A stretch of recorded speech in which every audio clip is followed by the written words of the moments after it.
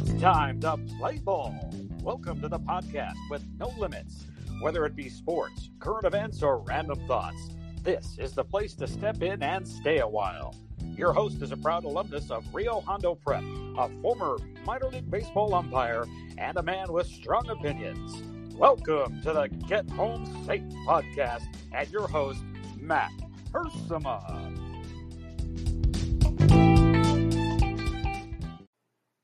Hey guys, and welcome to another episode of Get Home Safe. It is Thursday, June 18th, 2020. Thank you for joining us today or whenever you're listening to this program. We appreciate you taking the time to give a listen and be a part of this program. It's been going on a few months now. We started up right before the quarantine, and off we go here the past couple months. We've been putting out shows 5 days a week. Morning episodes with various guests, and just really happy to bring you shows every week. Today, we're going to be joined by Rick Johnson. He is a school teacher in La Puente, California. He also is a coach at Cary Youth League. He's a graduate of Rio Hondo Prep from 1991. One of the best athletes that have ever gone through Rio Hondo Prep. We have a lot of fun stories and some cool topics we discussed when we sat down for an interview. It was a great time catching up with him. I actually got to coach with Rick when I was a young kid, like 8th or 9th grade. It was absolute pleasure, man. You learned a lot from him. He's a teacher at heart. I mean, everything he does, he's teaching people, whether it's coaches or the kids, his classroom. Just a very, very good guy, very good at what he does, getting through to people, whoever they might be. And just a good man. So looking forward to having you guys listen to this. I was notified by Will Tarico, who works down at Rio Hondo Prep. He showed me an Instagram post, and it was Flint Ridge Prep, who was a rival in the Prep League, one of Rio Hondo Prep's rivals. And I thought to myself, what is he showing me here? And all it said basically was Flint Ridge Prep is changing their name from the Rebels to the Wolves.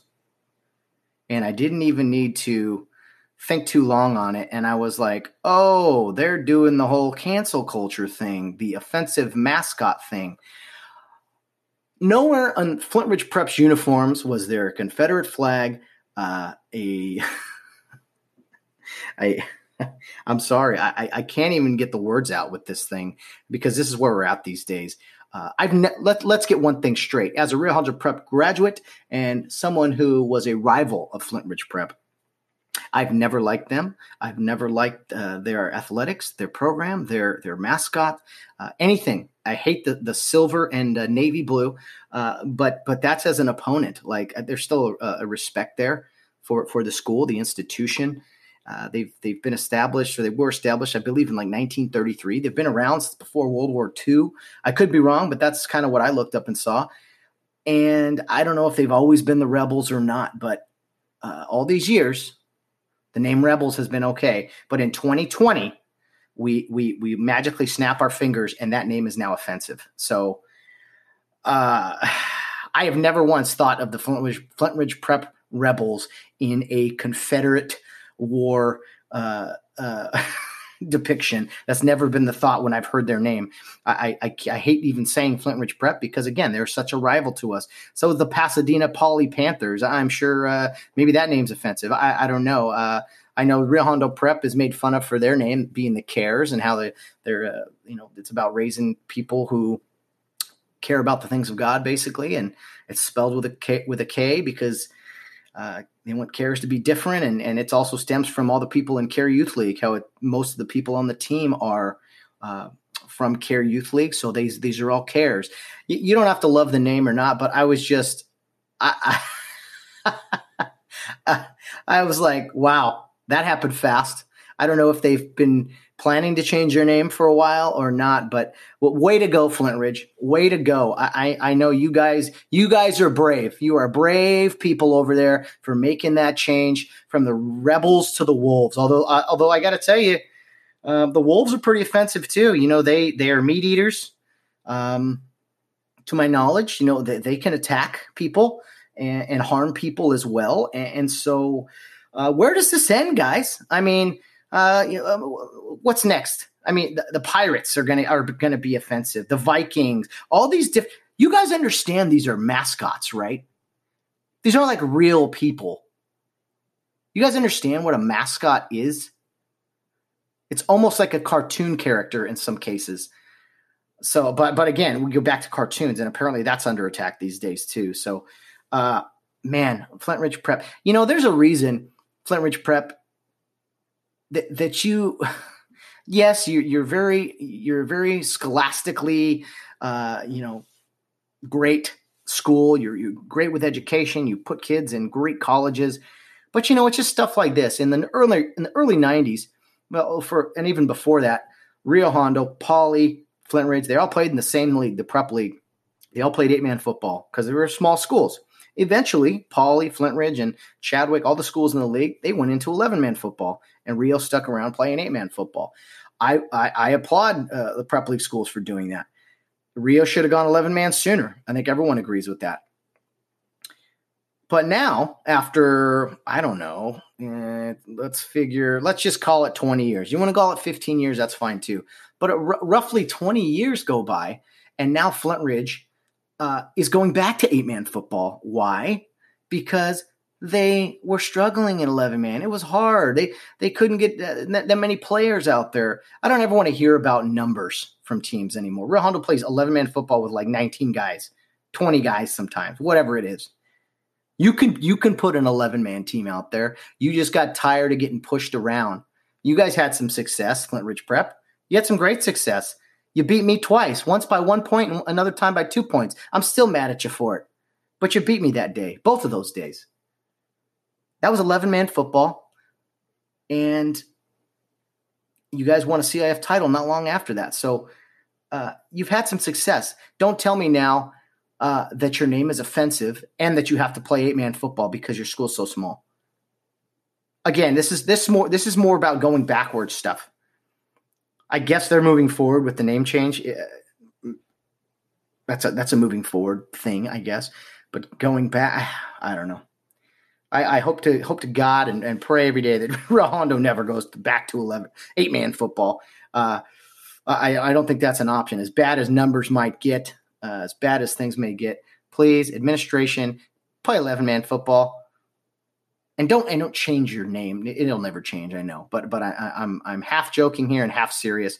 I mean, Long Beach State, another university, they changed their name about a year ago, which I didn't even know about until a few months ago. But they changed their name from the 49ers to the Sharks. Now, don't get me wrong. I despise the 49er name, specifically for the San Francisco 49ers.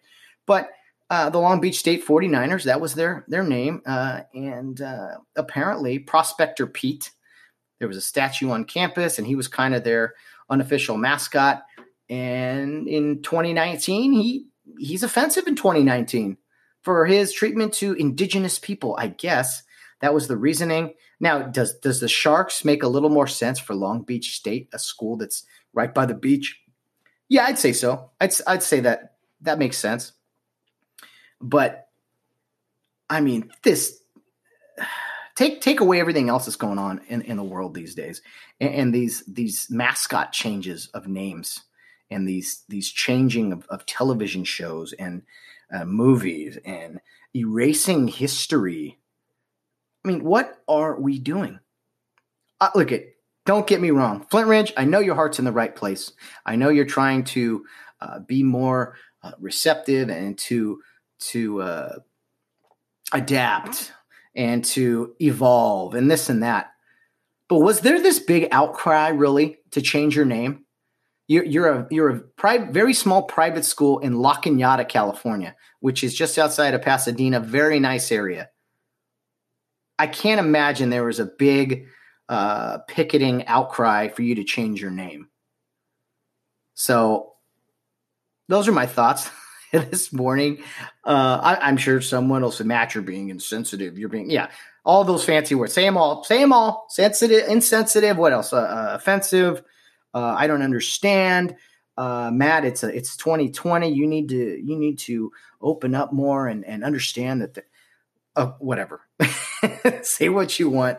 But those are my thoughts. And again, guys, as I say every day, these are opinions. They're my opinions. You don't have to agree with them. And I don't have to agree with yours. So these are opinions. I I saw that. Will sent that to me, and he said, please talk about this on the show. I said, oh, you're absolutely right. I'm going to talk about this on the show. So way to go, Flint Ridge Prep. Way to be the leaders that we need in 2020. Changing your name from Rebels, because apparently that is strictly associated with the Civil War, even though I've never thought of it that way with your name. I've never liked your name. But that's just because I'm I don't like the Panthers either, because they're Pasadena Poly. So it has nothing to do with me being offended by your name. I don't like your school because you're an opponent. You're a rival. That's all.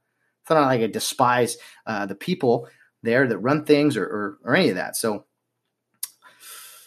anyway, that's just one quick story about Flint Ridge Prep and Poly. When we were seniors, we were 11-man football, and Flint Ridge actually hosted this round robin kind of football scrimmage where all the prep league teams come play at their school, and all 5 of them, and we just all took turns playing each other, 10 plays each, 10 plays here, 10 plays there. Well, afterwards, Flint Ridge was gracious. They got pizza for all the players and coaches and everything, and they had all these tables set up. And, the Flint Ridge guys and the Pasadena Poly guys, they all kind of know each other. And they were all kind of co-mingling and sitting amongst all the teams were kind of sitting amongst each other. And me and a few of my teammates were like, I'm not sitting with those guys. They're not my friends. I'm not sitting at the same table as Flint Ridge and Pasadena Poly guys. Are you nuts? We're trying to compete against each other this year. I don't need to share a piece of pizza with those guys. Why? I'm not being, I'm not trying to be divisive and say, you shouldn't be friends with your opponents, but I just had no interest in that. I was dialed in and wanted to compete with those guys. I didn't, man, some other guys, yeah, they were friends off the field, even some Real Hondo Prep guys, but not me. Maybe afterwards, maybe later in life, but not while I'm trying to compete. I respect my opponents, I really do, but I'm not trying to be. I'm all about handshakes, sportsmanship, all those things, but I'm not trying to have a lunch with some of my opponents. Anyway, that's a quick story there, but all right. Well, that's enough of that. Enough of me rambling. I apologize. Well, I don't apologize really. I had to get that out. Maybe I'll have some more to say about it later, but all these mascot changes, you guys do realize they're mascots, right? They are symbols and things that, stand for something and school pride and this and that. But at the end of the day, it's a cartoon picture, really. It's a painting. The Real Hondo Prep really doesn't have a single mascot. It's a symbol, and it's more about the students. The students are the mascot, not just the rebel name or the Wolves or the Sharks or whatever the case is. So anyway, guys, let's take a quick break, and then we will get right to the interview with Mr. Rick Johnson. All right, today we are joined by Rick Johnson. He is a member of the class of 1991 from Real Hondo Prep. He's a coach in Cary Youth League. He's been doing that a long time, but he is also a teacher at California Elementary in La Puente, California. So let's get right to it. Rick, I just want to welcome you to the program. All right. Thank you, Matt. It's a pleasure. Have you had an opportunity to listen to any of the podcasts here on the show, Rick? I have a couple. I haven't, honestly. I haven't listened to as many as I probably would like to, but I've heard a couple, especially a couple ones that are Gator related. So that was kind of cool. Yeah, absolutely. And Rick, we'll touch on high school in a second, but you've always been an Indian guy to my knowledge, Indian Braves, the Cary Youth League, and in your early adulthood, you switched over to, I call it the good side, to being a Gator coach. And I had an opportunity to actually coach with you when I was like in 8th or 9th grade. But I got to tell you, that light blue looks way better on you than the red does, I think. There you go. I am actually back to the red with the Bulldogs. But, I was I grew up playing for Indian, and then, started coaching Indian. And then I don't remember what year, but I moved out to the Gators and what was it, Russell Park, I think it was called at that time. It might have been Wingate. I don't remember which one. And definitely I enjoyed those Gator years, and we had some fun teams, and it was good. But I'm back over back in actually Irwindale now, which is closer to my house, so it works out really well. Well, I guess nothing great lasts forever. No, all kidding aside, you've been a great coach for so many kids in the Indian and now the Bulldogs. I still have an opportunity, occasion to see you coaching sometimes in the Cary Youth League, and yeah, that new facility in Irwindale. I mean, for those who haven't seen it, it's right off the 605 freeway near the Santa Fe Dam. You can't miss it. I mean, what are your thoughts on having that new facility there? It's been up a few years now, but it's got to be just a game changer, right, for Cary Youth League? Oh yeah. Before, we were struggling to get fields and you got like a couple teams sharing like, half a field or whatever. And now, and also because we have lights, we technically can go a little bit later. So you pretty much have time for a whole field and yeah, it's great. And there's other, just so much space out there. So you don't have to like, you're not all tight with everything. And it's great. There's still a couple phases that still need to be phased out. One of the fields isn't quite complete, but as far as the grass area and being able to use it, it's great. I always I grew up as an East guy, a guy who I played on the Gators. The park was known as Wingate Park. It had its own charm to it when I was growing up. But when I was in sixth grade, I believe they did basically the city of Covina like kind of redid the park and they renamed it Kayla Russell Park. Cary Youth League had to find some alternate locations in the East. So yeah, Rick, I'd always kind of tease the coaches in the West because they had no idea what it was like to have club meetings outside with no club room. Not only are there plenty of distractions for the kids with the trees and the creek, but you got trains going by. So I know that I don't know. I always looked at it like we had a little more grit to us out in the East. Yeah, for sure. The East, definitely there seemed to be a little bit more toughness out there. But I think that made it fun too. It was more of an adventure. Didn't have the luxuries necessarily. But I also remember the kids just loved that like ditch, that little stream going through or whatever. And that was like you had to like pry them out of, hey, come to practice because life was down in the ditch. That's right. I mean, boys will be boys, and boys love to get dirty and jump in water and chase, little critters and all kinds of stuff. And yeah, I remember those days. And it's since, been kind of cleaned up a little bit over there. But yeah, those were things that just kind of made the East special in Wingate Park or Kayla Russell, whatever you want to call it. But that new facility in Irwindale, it's a dream come true for the organization. I'm really happy for them. And I've got to say this, that it's a little nicer for the East kids having, a little shorter drive, not having to go all the way to Arcadia. Oh, for sure. It's just right off the freeway right there. And a lot of kids from, that were from Baldwin Park, it's just like, boom, it's right there. So, yeah, it's definitely, it's very convenient where it's located. And I think it's definitely a great addition to our facilities. Well, I got to tell you, when I was I grew up a big sports guy. I'm sure we all did. You start coaching and you get fired up about it. I was just an eighth grader, ninth grader, whatever it was, and I got to coach with you.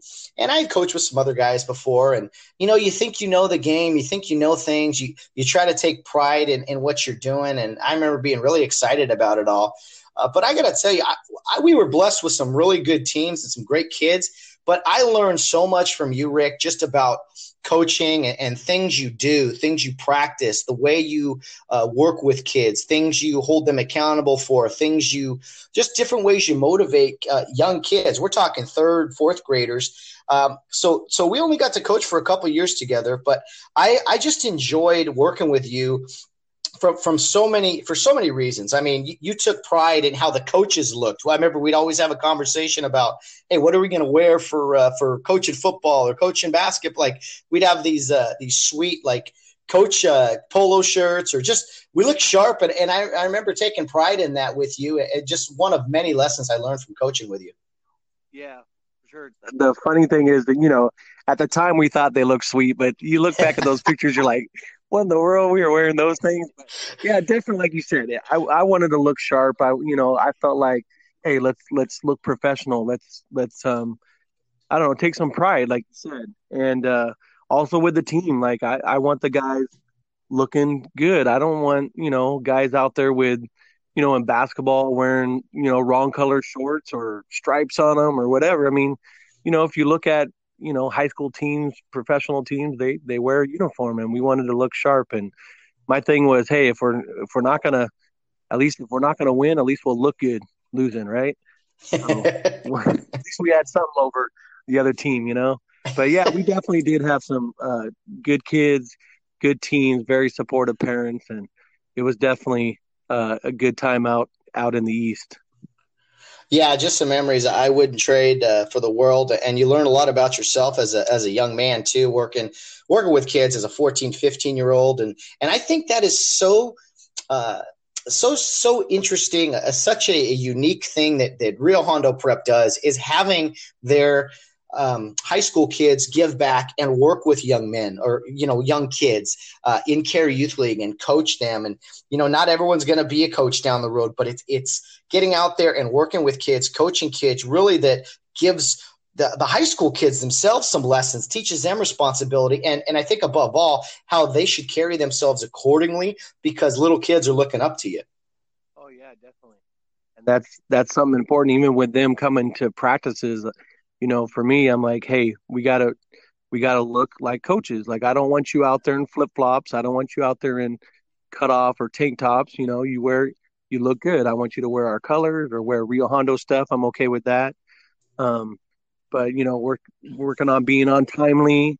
And definitely, like you said, they're not all going to be coaches, but it's great training for being a responsible person, for your future job in the future. You're going to have these skills that they're going to be able to kind of go back on, like, oh man, it started when I was younger, and also just giving of their time. I mean, they are sacrificing a lot of time to do that. And that, does show character, and it is appreciated definitely by us. Yeah, very much so. And most leaders who coach in Cary Youth League, they are people that went through Rio Hondo Prep, most of them, not all. And so they've all had that experience in working with kids as a high school person, working with kids, and just they want to continue to do it after high school, and they're very giving of themselves.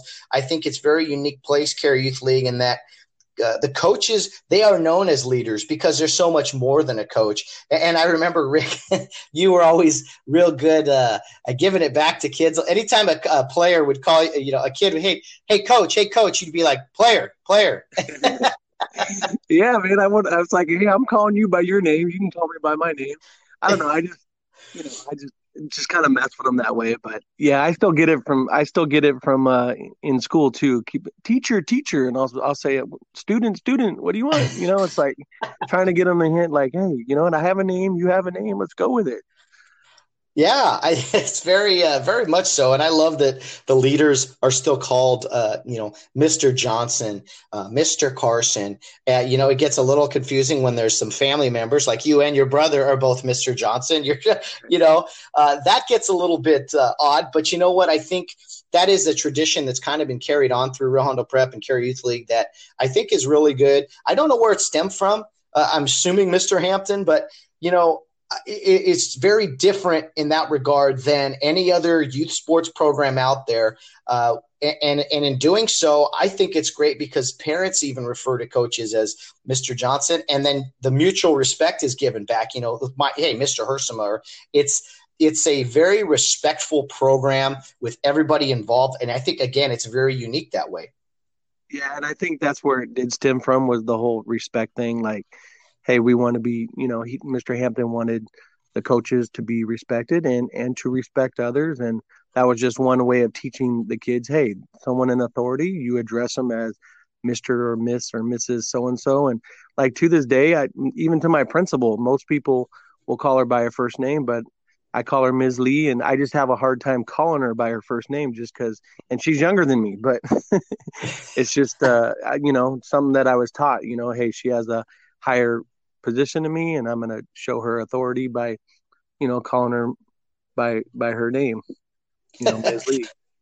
Yeah, it's a good habit to have, I think. You can't go wrong. Right. Yeah, you can always kind of bring down the respect, but it's hard to bring up the respect. You know what I mean?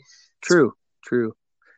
And some So people will say, "Oh no, just call me this." But even then, I have a hard time, um, calling them by their first name just because I've known them as Mister or Mrs. So and so, and that's just, I don't know, that's how it is.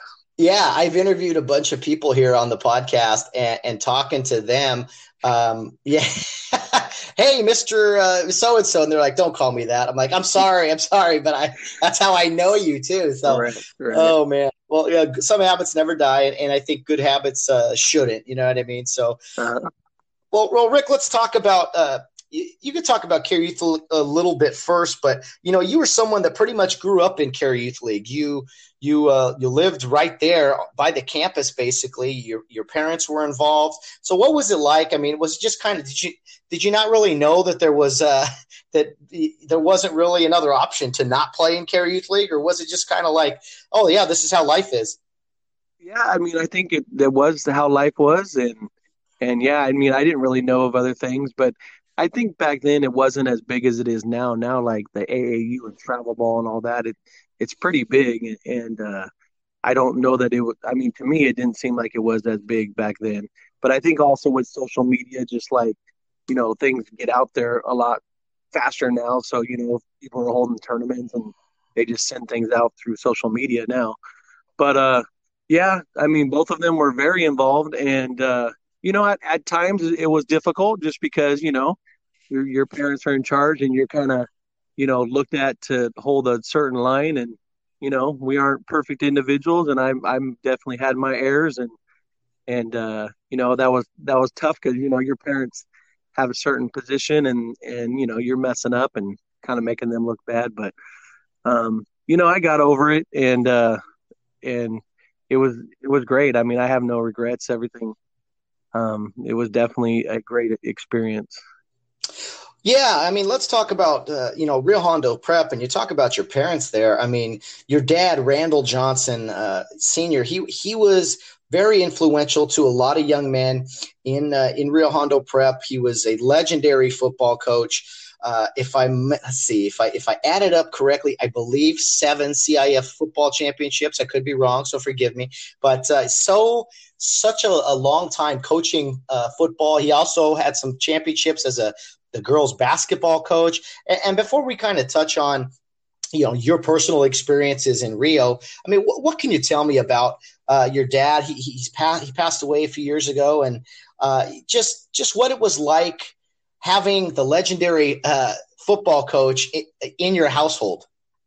Well, it was very cool. When I just remember when I was younger, wanting to just go to all the practices, and of course, being young, my parents didn't want me out that late, but I remember it was a big deal if I can go to one of the night practices and just kind of hang out and watch the practices. And they used to actually practice over on the golf course, which is right next to Rio. There was a little area where the golf course wasn't using, and they would actually practice over there at night because I believe they had lights, and maybe that's why. I'm not sure exactly why, but so that was always fun, and going over there and checking out their practices. But I definitely, I think it helped me. I can learn from him and learn and see what guys were doing, and I just felt like it made me a better player because I wasn't the greatest athlete, but I felt like I had the knowledge of, and having some of that knowledge makes you appear to be a little bit better than you are. So I think that definitely helped me out. Well, I don't think there's many people here that would say that you weren't you weren't a great athlete. You were pretty good. To my knowledge, you played varsity in pretty much everything as a freshman. Man, that had to just be, you jump into high school right away, and it's like, okay, here we go. We're playing with the big boys. I mean, what was that process like? Did you play varsity through everything as a freshman? Were you just kind of filling in, or what was that like for you? No, I did get to play varsity, all three sports. We played football, basketball, baseball. I will say we didn't have a lot of numbers, so that did help. But I think also in eighth grade, Mr. Drain, we definitely were challenged in eighth grade. We were playing some pretty big schools that had some really good talent. So, and we, took our beatings as far as, not always winning those games, but, I think it prepared us for the next level and those challenges. I know as a freshman, the coaches were a little hesitant in putting us in, and I was always hey man, I want to play. And I think that helped me too, is I was very competitive. So, I would do whatever to get into the game. And if it meant staying extra and shooting or playing catch or whatever it was, I'm going to do it. I think that there at times is a lack of that drive in people and players, especially as a young age. They just think, we're good enough. But it really is those moments of staying after practice, doing extra work, whether any of the sports, shooting, kicking field goals in football, running routes, pitching, maybe a few more ground balls. I mean, that adds up over time. You see the best in the business do it, the Kobe Bryants of the world, all these guys that just put in the extra work. So I could see that. And knowing the guys you played with in high school, Todd Carson, John Lee, Pete Clark, Jeff Fairley, I don't want to miss any names, but all those names, all those guys, I think you were blessed with to be around some just true competitors. And there's been some great Rio Hondo teams, but I think you guys are probably up there among the best to have ever done it. We weren't always on the same team, so that was the hard part. We were always different teams in care. But, once we started getting to junior high and we could play together, that was like, oh, this is awesome. Now we get to finally, we're with each other. And but, man, we just grew a lot as a team, and we definitely had some successful seasons. And like I said, I couldn't say that, there was one guy that was a superstar. It was just together as a team. We gelled really well and played well together, which just made us a lot better than we were. I mean, if you look, even in football, if you look at the other teams, and it's still nowadays too, it's like the other teams, they have way more guys and they're bigger and faster. And then we end up beating them and you're like, how's that possible? This little team is beating these guys, right? But just the teamwork was amazing. It was fun to be a part of. Oh, I bet. Rick, the first 10 seconds of that, it was like you were far away, and then it came in just really loud and clear. Did you change anything, or is that just kind of what's going on? Not that I know of, but I might have been moving my phone a little bit. I don't know. Sorry about that. Oh, you sound good now. So, and like I said, it took about 10 seconds, and then you came in. Okay. Where were we? Okay. Well, yeah, I think camaraderie is so underrated, and so people don't value it as much as they should. I mean, you guys, you talk about teamwork, but I got to imagine you guys were the closest of friends. I see it now. I never had the opportunity to watch you guys play, but I know as you've all grown into adulthood and have families of your own now, and just seeing how you guys still interact. You don't always see each other all the time, but anytime you and Todd get together, I could see it. Anytime you and Pete talk, you and Fairley, anytime I've seen that, it seems like you guys have just been friends for a lifetime, and the connections just they never die. They just pick them up right where they left off. Oh yeah, for sure. Actually, just this last Saturday, we had a little barbecue over at the Clarks, and Jeff was there, Todd was there, Pete unfortunately was working, but PC was there, and I hadn't seen Todd in a while because he was up north, and yeah, it's just like good old times. But yeah, definitely, we definitely developed some great friendships, and definitely have lasted for a long time. So that, can't complain about that. It's outstanding. And I've had the opportunity to talk with a few guys already here on the podcast. And these are guys that I didn't know really that well. I know of, we've chatted a little bit here and there, but they have had this, I think, was it John? John said it, John Lee. He goes, you know what? You and I were 10 years apart, but we still have that Rio Hondo connection.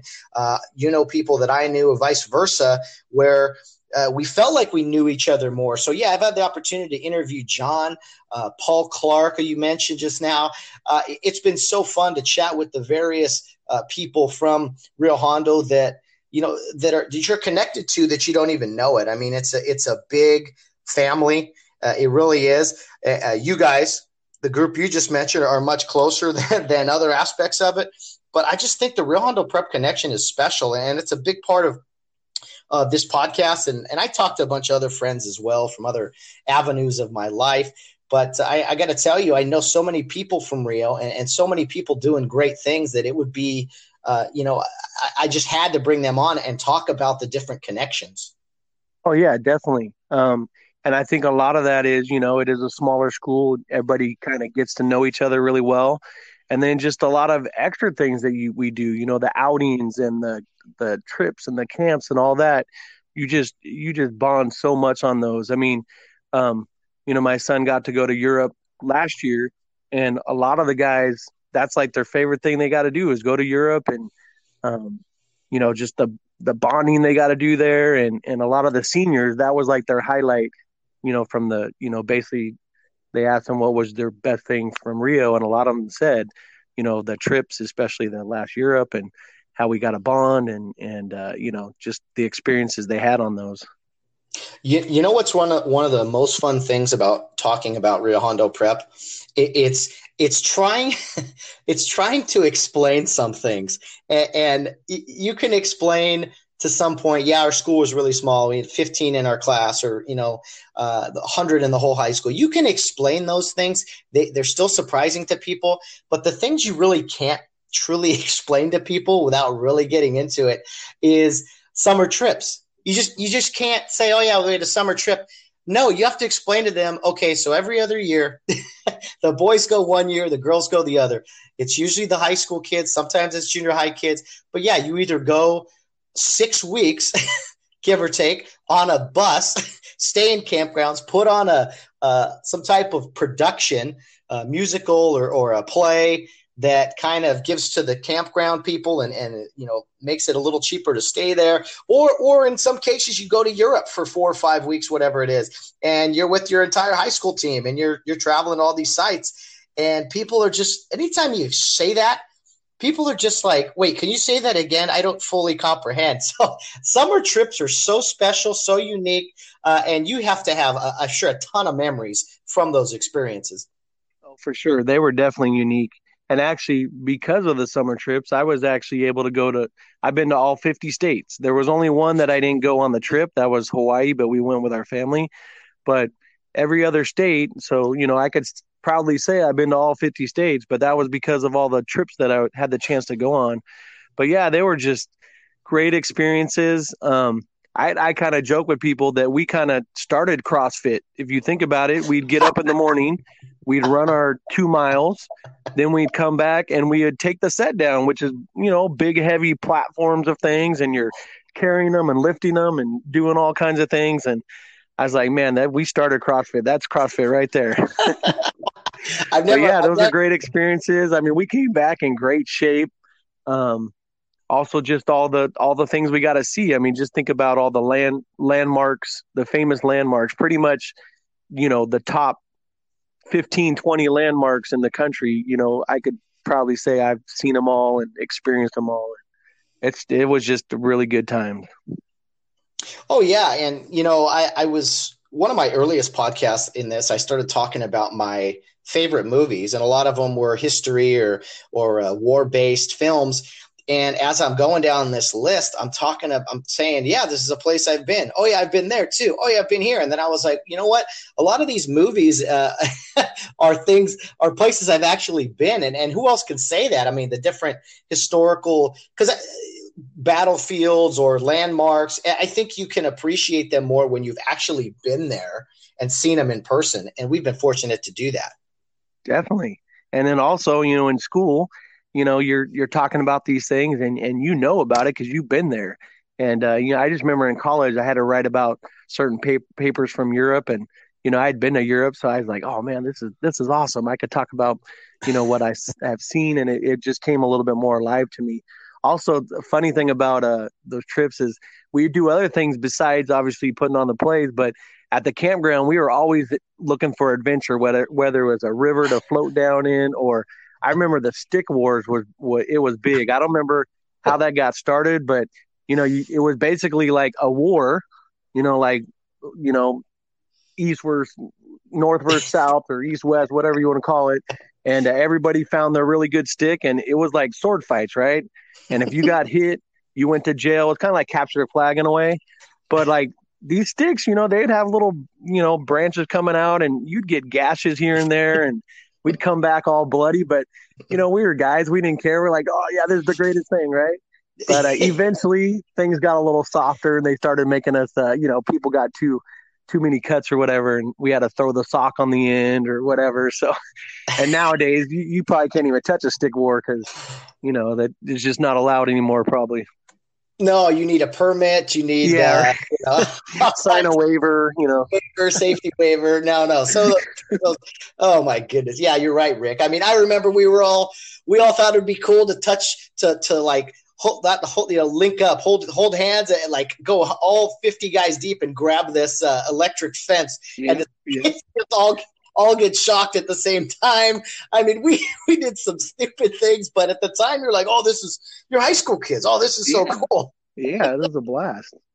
And every now and then too, in all seriousness, you're all together for a long time, and occasionally there'd be some fights break out, like nothing too major, but you know what? Hey, that happened too in the bus, in the campground. A couple guys would come to blows, and they were over quick.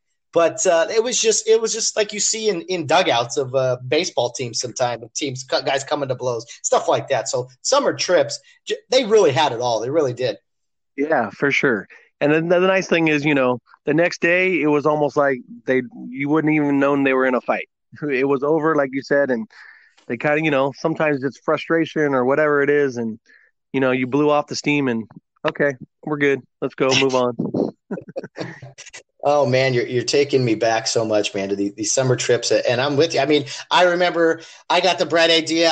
We had these Civil War props for one of the scenes in one of our plays, and we were bored at the campground one time, and I got the bright idea. Hey, let's go grab the guns and the swords from the Civil War props, and let's do like this pretend fake charge thing, or pretend like we're fighting. And I remember I got in trouble for that, and I should have done it, but just stupid stuff. You're just like, yeah. Oh my goodness! Well, we could have been doing a lot worse. Let's put it that way. For sure. Oh, there's nothing like summer trips, and as much as you try to explain them to people, they still walk away like, "Wow, that's crazy." And you're like, "Yeah, we actually did this." I will say, Rick, it's a lot different as a leader or as a coach on those summer trips than it is when you're in high school or a junior high kid, because you have a lot of responsibility. You have some freedom as well that you didn't when you're a kid. But I mean, it's totally different when you're an adult as a coach or a leader. Oh, for sure. Like, because when you're a kid, you just feel like, okay, if I get hurt, no big deal. But as the leader in charge, if a kid gets hurt, now you're like, oh man, that's, this is someone else's like precious jewel, and you got to take care of that. So I know probably I've been softer on, as far as I don't want that kid to get hurt because, I don't want the parents to be upset, or, I don't want anything bad to happen to the kid, obviously. So, yeah, I think even us, we kind of, we can't do that nowadays. It's just not a good idea. But definitely it's definitely a different experience of, and the fact that I have kids of my own, now I treat, the kids on my team, how would I want my kid treated? Hey, I want them looked after. I want them, so I definitely have a different, when I was coaching younger, as a younger guy, I didn't always see things as a family situation or, always necessarily the safest thing for the kid. But now that I have my own, I definitely see things differently. Well, Rick, speaking of those kids, I mean, you have 3 kids, 1 daughter, 2 boys. And you know what? I want to talk real quick about the number 20 for you, because that seems to be your lucky number, because you just celebrated your 20th year of marriage. Yep. You just celebrated your oldest daughter's high school graduation, or are about to, and I'll let you touch on that. But it's the year 2020. And then your other son, Colby, he just graduated from 8th grade. He's going into high school. So the year 2020. And then you also told me this is your 20th year of being a teacher. So, man, I know you were a number, let's see, the Johnsons, what were you, 33, or maybe you were number 3?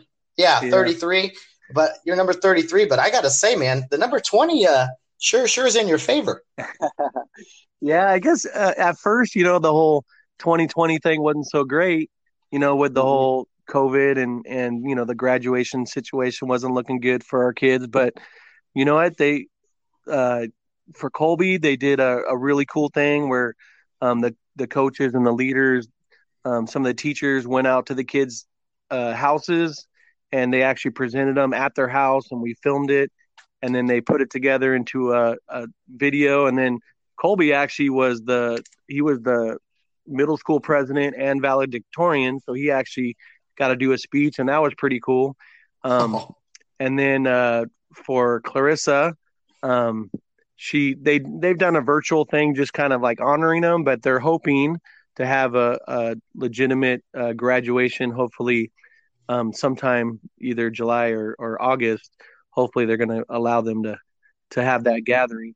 Definitely the 20 years of marriage have been awesome. And I hear people, they would say like, yeah, it just gets better and better. And I used to always think like, how does it get better and better? But yeah, it does, man. I don't know.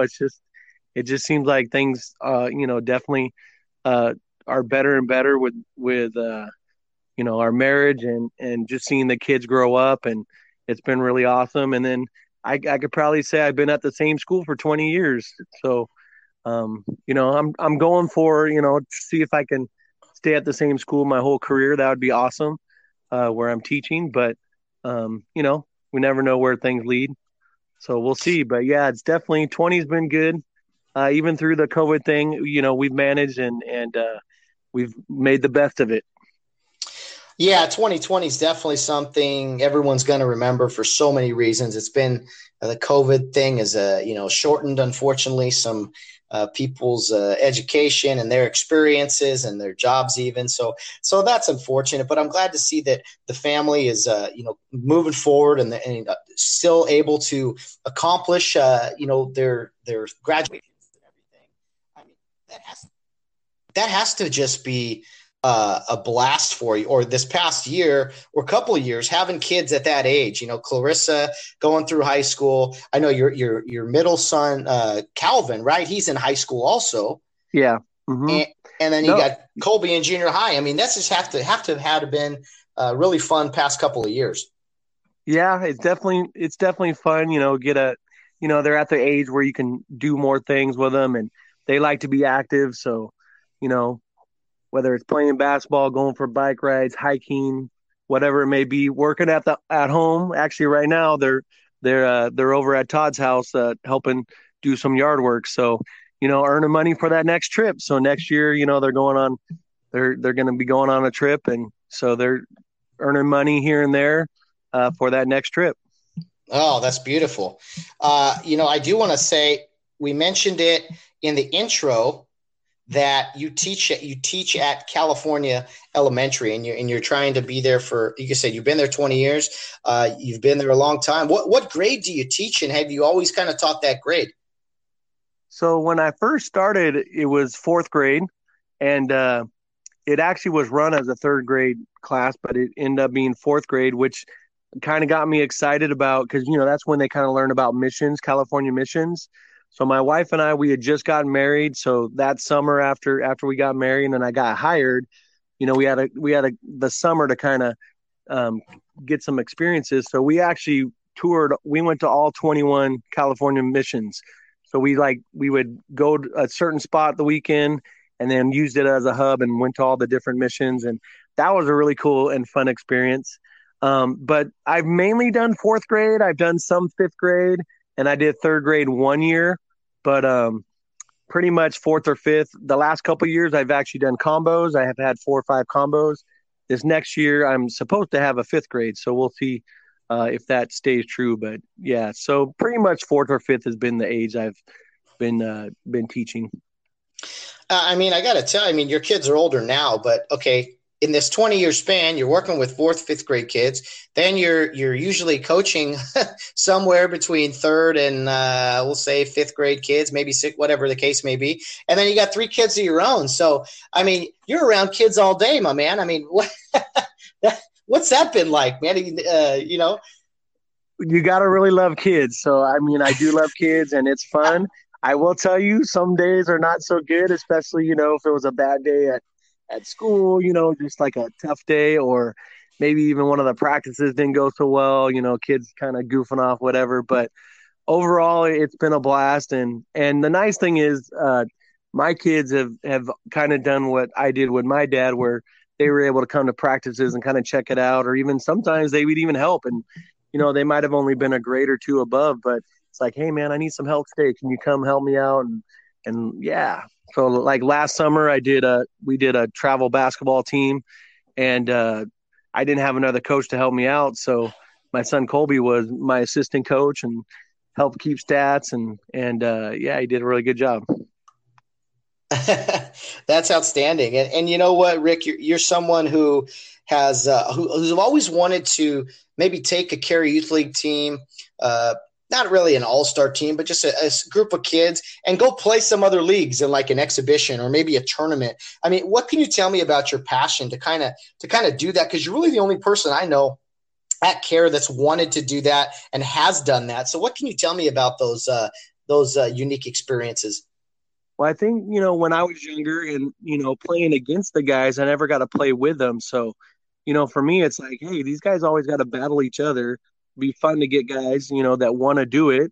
And, hey, let's just do a Cary team and let's go play other teams and see how we could do. And we've done it. We did it a couple years, and it's just guys that want to. So it's not always, your top 10 guys, but it's guys that want to do it. So that's what I want. I'd rather take guys that want to play and want to practice and learn than guys that don't really want to do it, even though they might be good, because, that's not going to work out in the end.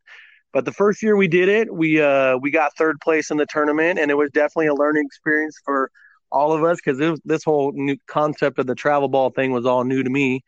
And then last year, we basically stayed with the same team, and we just moved up to the next level.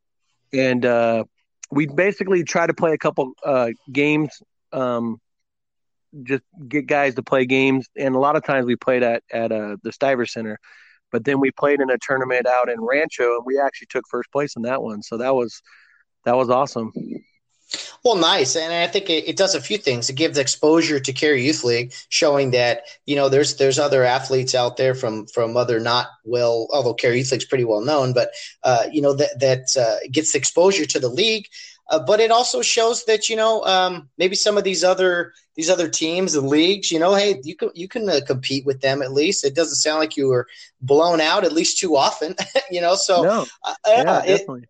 It's great exposure, and it's great for the kids to show, hey, look at Cary Youth League.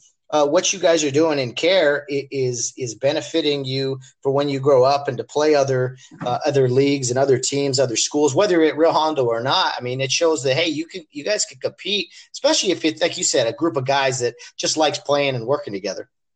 Yeah, for sure. And like I said, it just guys that just wanted to play and learn and have fun. And, I think it was kind of like our Rio team. It wasn't, there were some good athletes. I'm not going to say they weren't good, but, it was together them playing as a team that made them better. It's just, but yeah, it was fun and it was a great experience. It was kind of cool to see, because this one team we played in championship, their coaches were all over the refs, and they're yelling at their kids. They were yelling at our kids. And afterwards, I had a lot of compliments from parents just saying, you know what, we just appreciated how your team acted and how you acted, and just you didn't stoop to their level, even though the way they were coaching and trying to, get away with things. And I just really appreciated that. And I think it showed a good character on our kids. So that was a cool experience as well. Well, Rick, I mean, you talk about the way you guys carried yourself in that tournament and how it was recognized by other people. And you know what? I think that is something that Care and Rio does very well. I mean, what are your comments? What would you say about today's youth sports in general, outside of Care Youth League? Not to bash other leagues or anything, but just what are your thoughts on kind of the status of youth sports in our country these days? Because it seems like it's getting a little carried away with some of the behaviors of parents and coaches and just altogether. I don't know. That's just kind of my perception. What are some of your thoughts? Yeah, definitely. I just think, I think people see the big dollars, right, for their kid, and they think their kid's going to be the next LeBron or, whoever it may be. And I don't think they're really realistic. If they look at the numbers, the chances of people even advancing to, D1 is very slim. And then even all the guys from D1, the chances of them being drafted are very slim. We've actually had a couple kids from Care who have gone pro, and some that have actually gone pretty high, D1 and have attempted to play in the NFL and didn't quite make the cut. But it's hard, and I don't think parents aren't always realistic with how hard it is to get to that level. Yeah, I mean, you're a parent of three. I mean, so every parent out there thinks their kid is the greatest, and they think their kids. Echoing what you said, I tell people all the time, I'm like, this is a pretty big country. The world isn't just this little city of yours. There's a lot of cities in America, a lot of states, and a lot of great players and great athletes. And I think it's great when people overachieve. I'm a huge fan of that.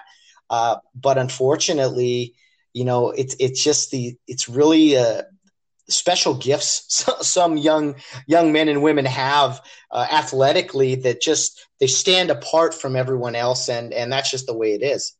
Yeah, and I think obviously you got to have that speed and that size as well. I mean, you look at kids when they're younger, that's the problem. Like they can be a super good athlete when they're like 6 or 7, and part of that is they just maybe developed a little bit faster, or they have the knowledge of how to play the game, so it actually makes they look better than they really are.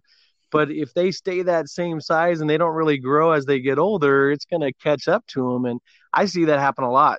Kids are like super awesome when they're in like 3rd grade, 4th grade, and then all of a sudden you see them in junior high and everybody else caught up to them. And, they're kind of the average player now. Well, I'll take it off the field even, Rick. I used to be pretty good at math when I was in 2nd, 3rd, 4th, 5th. Man, I got into junior high and high school. It got a little harder for me. So, that's true. That's just an example. Like as you grow up, you can develop maybe quicker than some people, but others develop later. And, it is what it is. I think Rio prides itself on beating people that are more talented. So it's not to take anything away from that, but I think there's this huge push from parents these days in youth sports, especially, and then in junior high, and then playing basically year round one sport now. And that's another thing I can't wrap my head around is kids, if you're going to play sports, at least play a couple, play a couple different sports, because I think it's good for you to experience that. And I don't think there's enough of that going around these days. Oh, yeah. And definitely a couple things. First of all, some of the kids, they just don't have fun anymore because, the parents expecting them to be the next all-star, and, they're on their case all the time. And I just see the kid and I just feel bad for him because I'm like, poor guy, man. He just wants to play and have fun, and his parents are just all over him. And then something I learned, Todd had gone to Concordia and he got his master's in coaching. And I'd always wanted to do that. And so I had a chance a couple of years ago to do that. And so I got my master's in coaching administration. And we'd have these college coaches come in, and they said when they're recruiting, they're looking at kids that played more than one sport. Because, you look at Sam Darnold, he was good in football, but he was also like MVP. I think he was the league MVP in basketball. And him, kind of being a point guard or, kind of running the show helped him, develop the passing skills and seeing other, where players are. And, there's just all these different things that you can footwork and stuff that you can add on to playing other sports. Or you even look at, I think in football, a lot of the big guys that are on the line, a lot of those guys have wrestled, and that just taught them, stuff as well. But definitely, a lot of things that we see is playing multiple sports is actually better for the kid. And it's healthier too, because they're not using the same muscles over and over, or the same, you see all these guys in baseball blowing out their arms when they're 15 and 16 because they're just playing nonstop and they're playing in two different leagues or whatever. So yeah, it's kind of crazy, but anyways. I think there's a time and a place to, quote unquote specialize, but it's not when you're young. It's not even in your early teenage years. I mean, yeah, if you want to play college football or college basketball or college baseball, yeah, at some point, you're going to have to just commit to that and be all in. But I'm with you. I mean, playing multiple sports, number one, it builds you a little character because maybe you're not as good in another sport, but you learn to contribute in other ways. Growing up, someone who played multiple sports like you did, I didn't love all of them, but it was a way to compete year round and to really care about something year round. Oh yeah, for sure. And then just being part of the team, like you said, just building that camaraderie and, with care, the teams stay together. So, whatever team you are in football, you're with those same kids in basketball. And so the kids develop really good relationships. The parents develop relationships. And that's another thing I learned at Concordia. Big thing in helping people is developing relationships, whether it's coaching or teaching. You have to build those relationships with people. And, that's what's going to, have more of an influence on them and really, where they're going to trust you. You have to have that relationship. Yeah, I think that's 100% dead on.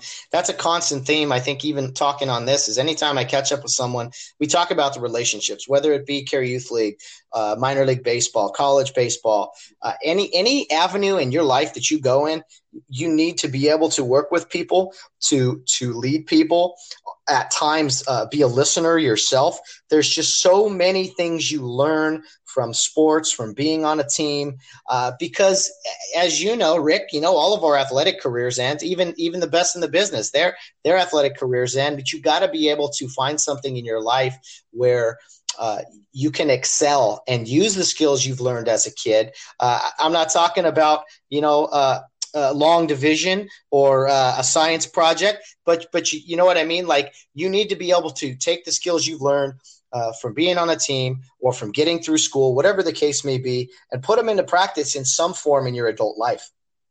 Oh yeah, for sure. And I think the other thing on that is the constantly wanting to get better, wanting to learn more.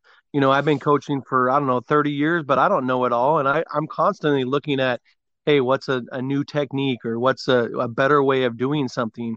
And if you're just settled on doing the status quo every year after year, you're not getting better. You got to constantly be getting better so you can, help those kids to learn more and they can get better as well. Yeah. And, Rick, we touched on your teaching career and how long you've been at it and the different kids you've worked with. But I failed to ask you, and it's kind of relatable to what we're saying right now, but what made you get into teaching? Was it because you liked coaching? Did you like working with kids and thought you could do it on a bigger scale? I mean, what was it about being a teacher? Did you know when you were in college that's what you wanted to do? Tell me about that process. Actually, had coaching was always an interest of mine. But I actually was interested in business, and I took a class or two at PCC, and then it just didn't seem interesting to me. I don't know. For some reason, I was like, it's not the same as what I was expecting to be. And I love being with people. My kids can tell you sometimes I'll get in a conversation with a neighbor or a friend or whatever, and we'll talk forever. And then be like, Dad's talking again. He's talking to so-and-so and whatever. But I think I just love people. And that was a profession where, you get to be with people, and it's always a different day. It's not the same old, same old. That's the other thing. I don't like doing the same exact thing every year.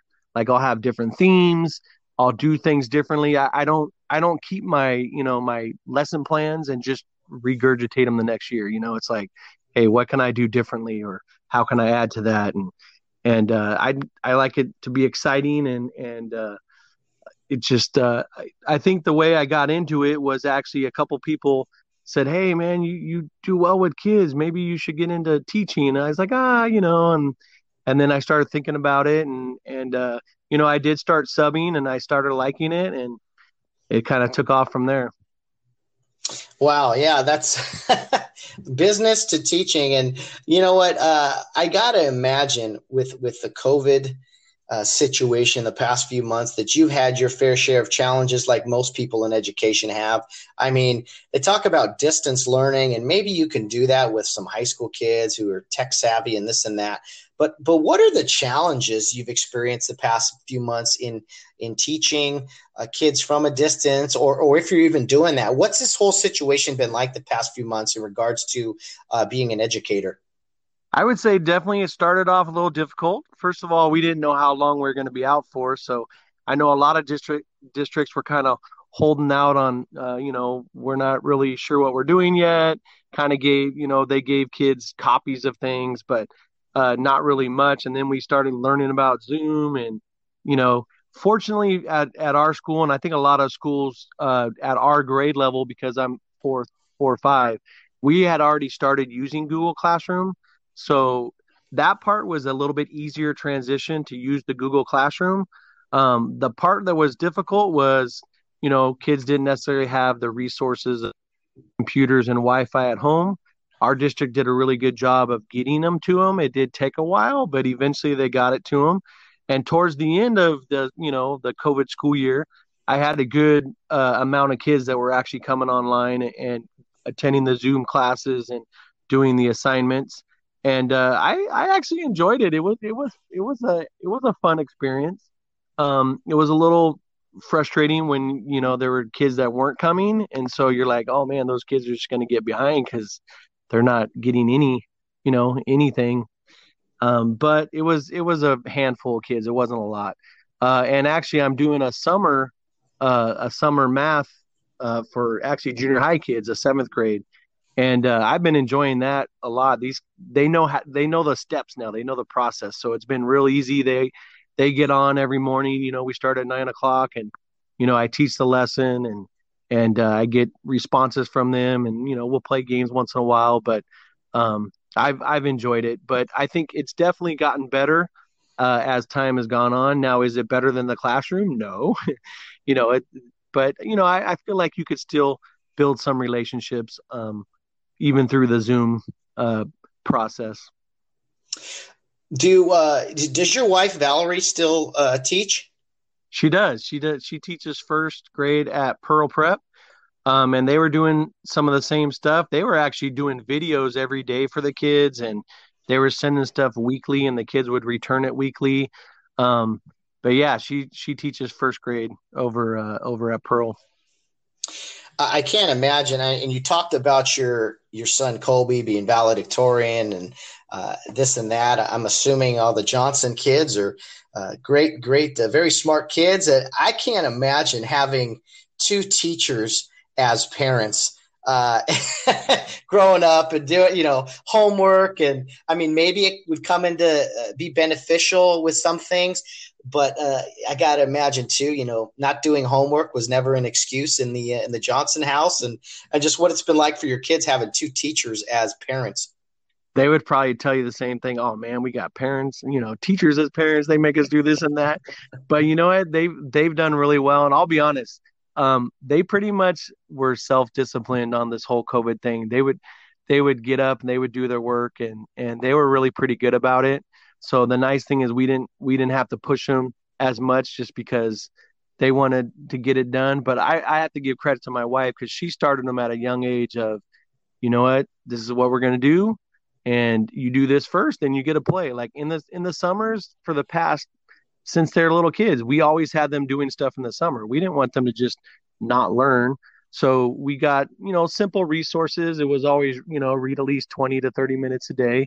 And then we got some, a little book that had some math practice and stuff like that. And they did that every day, and then they can play the rest of the day. But it was like, hey, we gotta keep learning. We can't just turn it off in the summer. So she definitely gets credit for that. But I would say they were very well disciplined, and they've definitely did a lot of it on their own. So I have to give them credit for that. Well, that's great stuff, and I'm pretty sure that you guys both had plenty to do with that and raising them. But technology, Rick, it's a very tricky thing. It can be very beneficial, as you're talking about with your students right now with the COVID lockdown situation and all that. But technology, unfortunately, can also be harmful these days with kids. They have so many distractions. Heck, adults have distractions now with all this technology too. So I think what you just said about like your summers with the kids, hey, you got to do some schoolwork first before you can play. I think that's a great practice. I don't think enough people are doing that. I think, unfortunately, a lot of people just say, go play on the computer or go play with your phone or go play video games. And there's a time and a place for those things. But unfortunately, I think so many people are just using it as a I don't know, a babysitter or a crutch. You know what I mean? Like technology, I think, can be a little dangerous if not used properly. Oh, for sure. There definitely need to be limits. And yeah, I agree. It seems like some people are just like, it's summertime, turn it off. My kid's just going to be a kid. Well, our kids were still kids, but they still did a little bit of school as well to keep sharp, because statistics show kids actually lose some of that what they learned in the summer because they haven't been exposed to it and keep learning. That's why I think it's great that these kids that are doing the summer program, the math, they're choosing to do that. They're not being forced to do that. Either they are or their parents. But I mean, hey, they're getting up every morning at 9:00 and they're with me, and I think that's great. And they're gonna benefit from it come in the fall. The other thing, yeah, with the whole technology thing, I think we get a lot of advice from Dr. Dobson and Focus on the Family and places like that really want to help families. And one thing they say is, parents, you got to limit the kids on the screens. Too much screen time is not good for them. And we would always, especially during the school year, they wouldn't have access to those things like the PS4 and all that. That wouldn't even be on during the school year. The weekends were a little bit, obviously they can do that. And even with their phones, we have them plug their phones in our room at night, so they're not, up till 4 a.m, doing stuff. So I just think, we as parents also have to help out the situation, because, if you just give the kid the freedom to do whatever he wants, he's gonna, not always make the best choices. Yeah, and again, Rick, I can't imagine working with kids all day the way you do, all year. And you know what, having 3 outstanding kids now, and they're blossoming into adulthood very soon here, which is hard to believe. And I can't believe you've been married 20. I remember your wedding 20 years ago. I was 15 years old. I think we were coaching together. Like I said, I was in 9th grade. Yeah, I mean, it's just crazy. Time flies. We had a lot of the we had my Gator team. Our Gator team was in the wedding. They sang with, my wife was coaching choral. That's right. And the girls and the guys. I remember like Haas and the guys, right? You just had Mr. McCraven on, like his son. That team, they performed at our wedding, and it was fun to have them, share our wedding with us. Yeah, that was outstanding. It was I remember outside, and yeah, that was cool. They sang with the Valerie's family. One story I remember. I have this weird memory, Rick, where the weirdest things I remember. But I remember you told me a story about Valerie, and I think she was a few years younger than you. She went to Rio Hondo Prep also, and you were the president, I believe, and you're passing out, the pin of care for people who pinned. And I think, now if I'm wrong, tell me, but I think you went to call her last name, and her name was Oriana, I think, or yeah. I'll let you finish the story, but didn't you just say Valerie? Yeah, I basically didn't want to butcher it, My mom was born in Iowa, and so, she has a hard time with Spanish names. And I guess I just got some of that from her. But anyways, um, yeah, I didn't want to butcher it up, so I just exactly what you said. I said Valerie, Valerie. So I guess I gave her special attention that night. Oh man, the rest was history. What can you say? Funny stuff. I love stories like that that are timeless, really, and they're just they're so special, and there's so many of these, right? When I talk with people, and you remember things that you didn't know you were remembering, something like that. I got to ask you this, because this came up actually. Do you remember? I interviewed Fred Montablanco not too long ago, and do you remember he talked about his first day in care? I think you were coaching the summer team on Indian or something, and he just rolled on out there with his long hair and new uniform, and you just kind of threw him in the soccer game, and he kicked a goal or something. Do you remember his first day? Oh yeah, definitely. So first of all, the long hair kind of stood out, but also, it's soccer, and he's what I think from his family's from Peru, I think it is. Mm-hmm. So there's some soccer blood in there. So I was, of course, excited, and I think our team wasn't that good. So to have a guy that could actually play, that was kind of fun. And yeah, Freddie's an awesome guy. I still see some of his stuff online. Actually, his mom he just posted something about his mom graduating, and yeah, that's awesome, from UCR or something like that. And but yeah, those are good times, definitely. The Montablanco family, can't say enough about them. Great people. And Fred and I have grown closer over the years. And he told me that story of his first day at care. And I think, he said, like, yeah, Rick Johnson was my coach. Says, hey, can you kick a penalty kick? And you're like, yeah. He just goes in, and that's funny stuff. It's the different connections, man. For sure. Oh my goodness. Well, that was another thing I learned from you when I was coaching with you, is I wouldn't say, let's see, how do I phrase this? I think you probably cared more about soccer than I would say most coaches in Care Youth League. Is that a fair statement? I mean, you try to do a little more research. When I finally made the connection that soccer is actually very similar to basketball, but just with your feet, mm-hmm. I was like, oh, this is actually a pretty cool sport. And, I know people kind of say how boring it is and this and that because they don't score many goals, but you can still have great plays without a goal scored. But yeah, definitely. I mean, obviously our goal is, we want to help kids, with character and obviously, at Care is basically, teach them principles from the Bible, but also I want those kids to learn how to play the sport. So number one, they'll enjoy it. Number two, maybe it'll be a sport they want to play later on. And definitely, I didn't know a lot about soccer, but like you said, I definitely would try to research it. And I still, actually last summer, I went to Concordia again to take a class. And the one that I wanted to try to do was soccer. Unfortunately, it was only like a 1 week thing, and I couldn't go every day. But it was there's a lot to learn. Let me just say that. Yeah. And I've always been that guy that, I've tried. I really have tried. And I cannot get into it.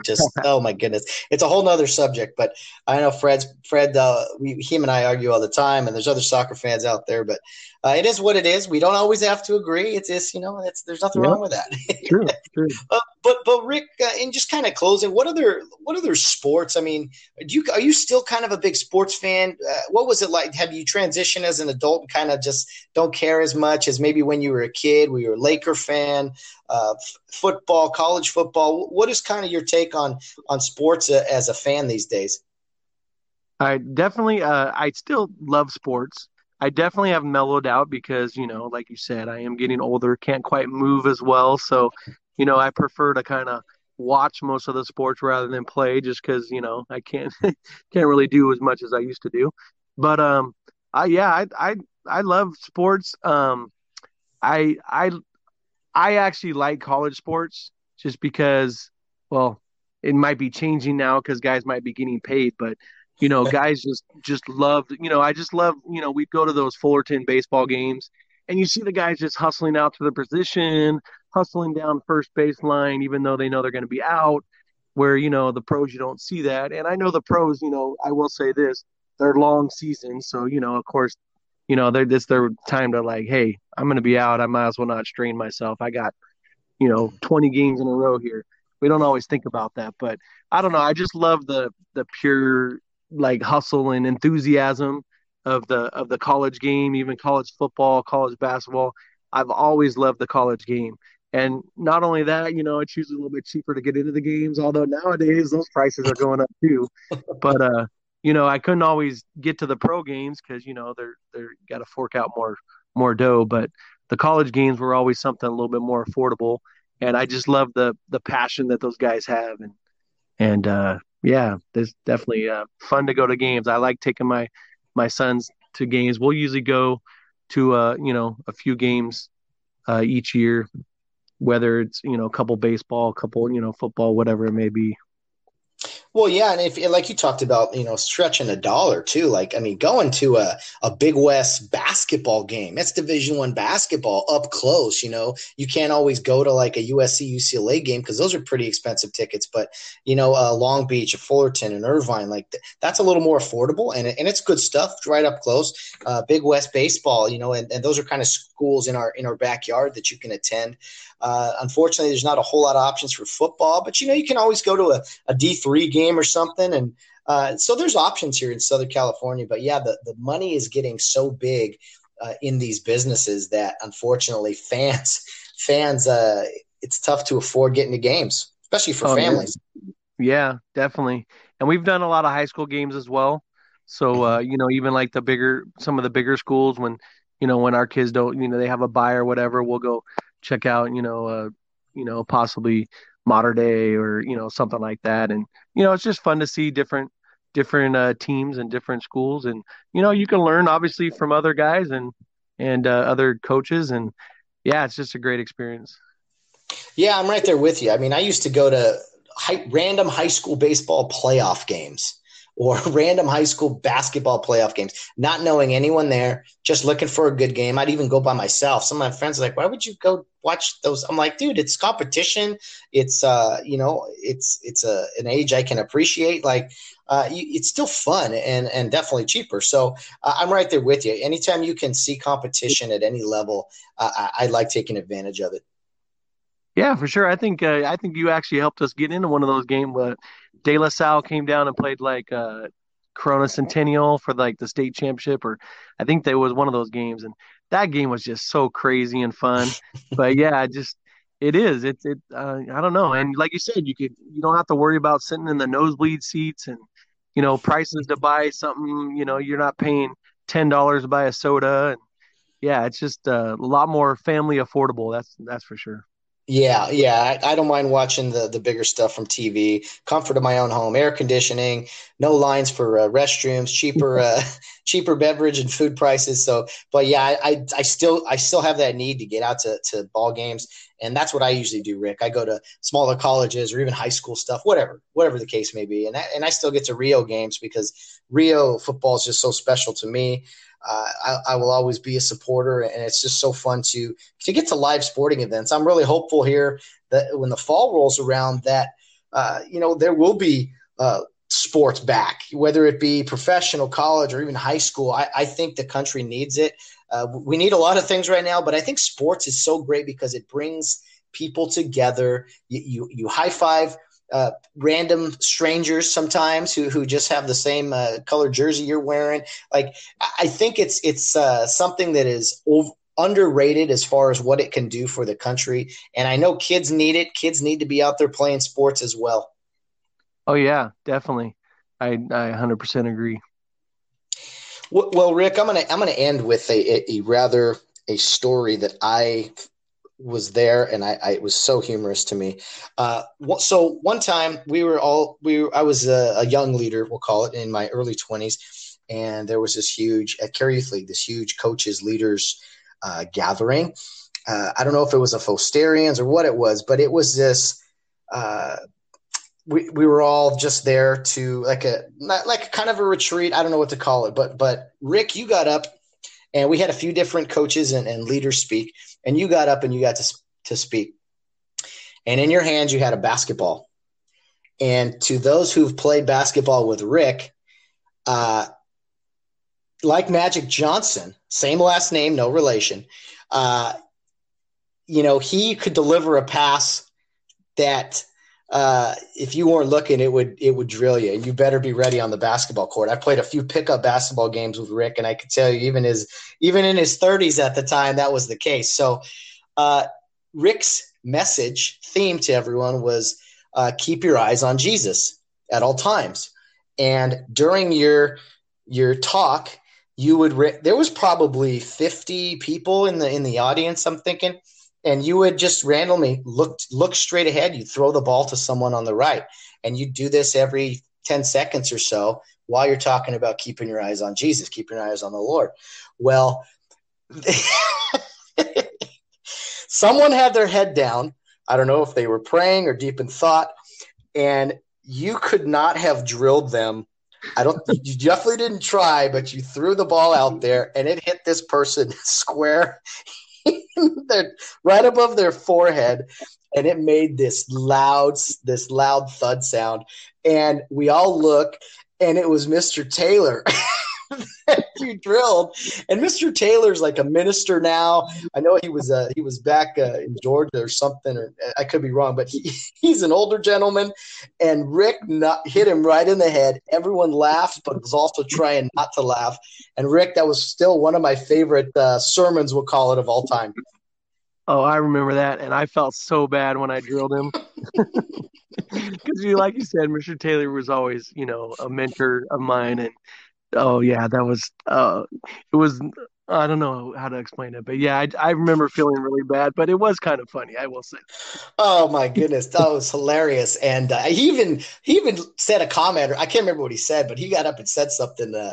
And we were all laughing about it, and yeah, the message was made clear. Hey, you take your eyes off the Lord for a second, man. You get hit in the head with a basketball. You never know, right? That's right, and he was a good sport about it. I will say that. Oh man, well, Rick, I really appreciate you being here. It's been a blast to talk about pretty much everything from the past, coaching and care, Rio Hondo. Just talking about kids in general these days, being a teacher, just everything we've touched on has been very informative to myself, to the audience. I got to say it was a pleasure to talk with you and definitely catch up. It's been a while. Yeah, for sure. And thank you. And I wish you well and hope you for success with your podcast. And when you get back to roughing and umping and whatever else you're pursuing these days. Thanks so much, Rick. We will talk to you soon. All right. Have a good one.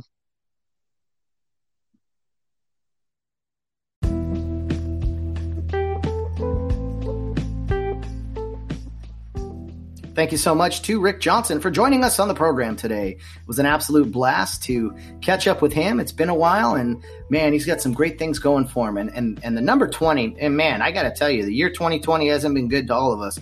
But he's got a lucky number there. I got to tell you, 20 years of marriage in 2020, 20 years of teaching in 2020. His oldest child is graduating high school in 2020. So, man, Rick, I know your number's 33 and the Johnsons are 33, but you guys might want to consider mixing in a 20 here and there, whatever the case may be. But thanks again, Rick. Really appreciate it. My best to your wife, Valerie, your daughter, Clarissa, and your sons, Colby and Calvin. Thank you for listening, guys. You know what? Good luck to you and everything you're doing, and God bless the Johnson family.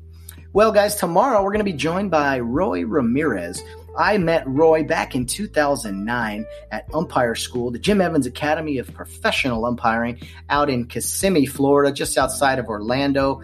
We were actually roommates for 5 weeks. We were all in these hotel rooms, and that's how we were kind of lodged. And Roy and I were roommates. He was from Southern California also. We had never met before, joining up and being roommates that early or January of 2009.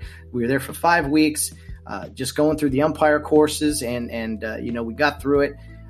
It was a grind, but not that big of a grind, really. It wasn't like a military academy or anything, but had a great time.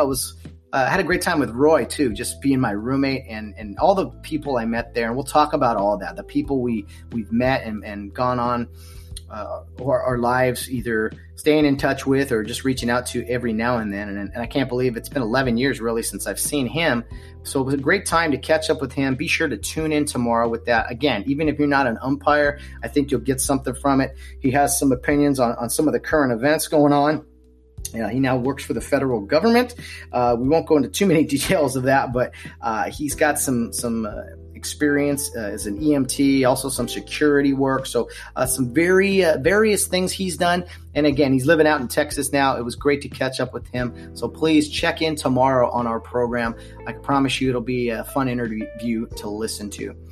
I want to thank all the guests from the week that's been so far. If you haven't had a chance to listen to them, Dan Baumgartner Sr. was on Monday. Billy Cunha, my old minor league partner in 2010, was on Tuesday. And of course, yesterday was Bill Barnes. He's back. He was back again, and he's back every single Wednesday. So be sure to tune into those. If you're interested, you can listen to any of our episodes at any time. I mean, we're in the 60s now of our total episodes. We're climbing right along, as are our total plays. We're slowly approaching 3,500 plays. We'll get there soon, and then on to 4,000 plays. We just continue to grow. We really appreciate all of you for tuning in. You can follow the Get Home Safe podcast many ways. We mention it every time, but on Twitter, we're Get Home Safe Pod. Our handle is Get Home Safe Pod. Our Instagram and Facebook page is Get Home Safe Podcast. And our email address is gethomesafepodcast@yahoo.com. If you'd like to write in, give us any suggestions, any topics, we will definitely make you a part of the show. You know what? We want to be fan friendly, include everyone that we can. So feel free to use any of those platforms. Anytime you want. Email's great, but any platform you reach out to us, we will get back to you as soon as we can. As always, our podcast is run through the Anchor app, as you are well aware. You can listen to us through the Anchor app or Apple, Spotify, wherever you listen to us. Thank you for doing so. If you'd like to forward our podcast on to somebody else who might be interested, whether they know us or not, hey, pass it right along. We like to grow our audience, and anyone who wants to listen, we welcome them. As you know, guys, our podcast is a lot about sports, a lot about current events, and I think you know kind of where everybody kind of stands politically, but all are welcome to join. We are what's the word? Inclusive, intrusive, whatever it is. We welcome outside content and people that maybe not agree with us, or different ideas. There's nothing wrong with that. I always say that all the time. It's important to have different ideas and different approaches. And we hear a lot of consistent stories from our friends that we do interview here, but there's also some different walks of life, and people come from different places and have different ideas. And I think that's great. So we're going to continue to do those things. I have a lot of people from Rio Hondo Prep and Cary Youth League, obviously that's my background, and a lot of people from baseball umpiring, but there's a lot of other people too that I've come into contact with or crossed paths with over the years that I'd like to get on the show. And at some point, they at some point in my life, they made an impact one way or another, even if it was just as a one-time occurrence or as a friendly face or whatever it is. So we're trying to bring on more people. We're going to do that. We have more episodes or interviews, I should say, lined up for next week's episodes. We're going to take a break for the weekend on Saturday and Sunday, and then we'll be back Monday through Friday with more episodes for you to listen to. Plenty of good interviews with some upcoming guests. So we're excited about all that. Well, guys, no matter what you're doing, whether you're out on the town or rounding third base, get home safe.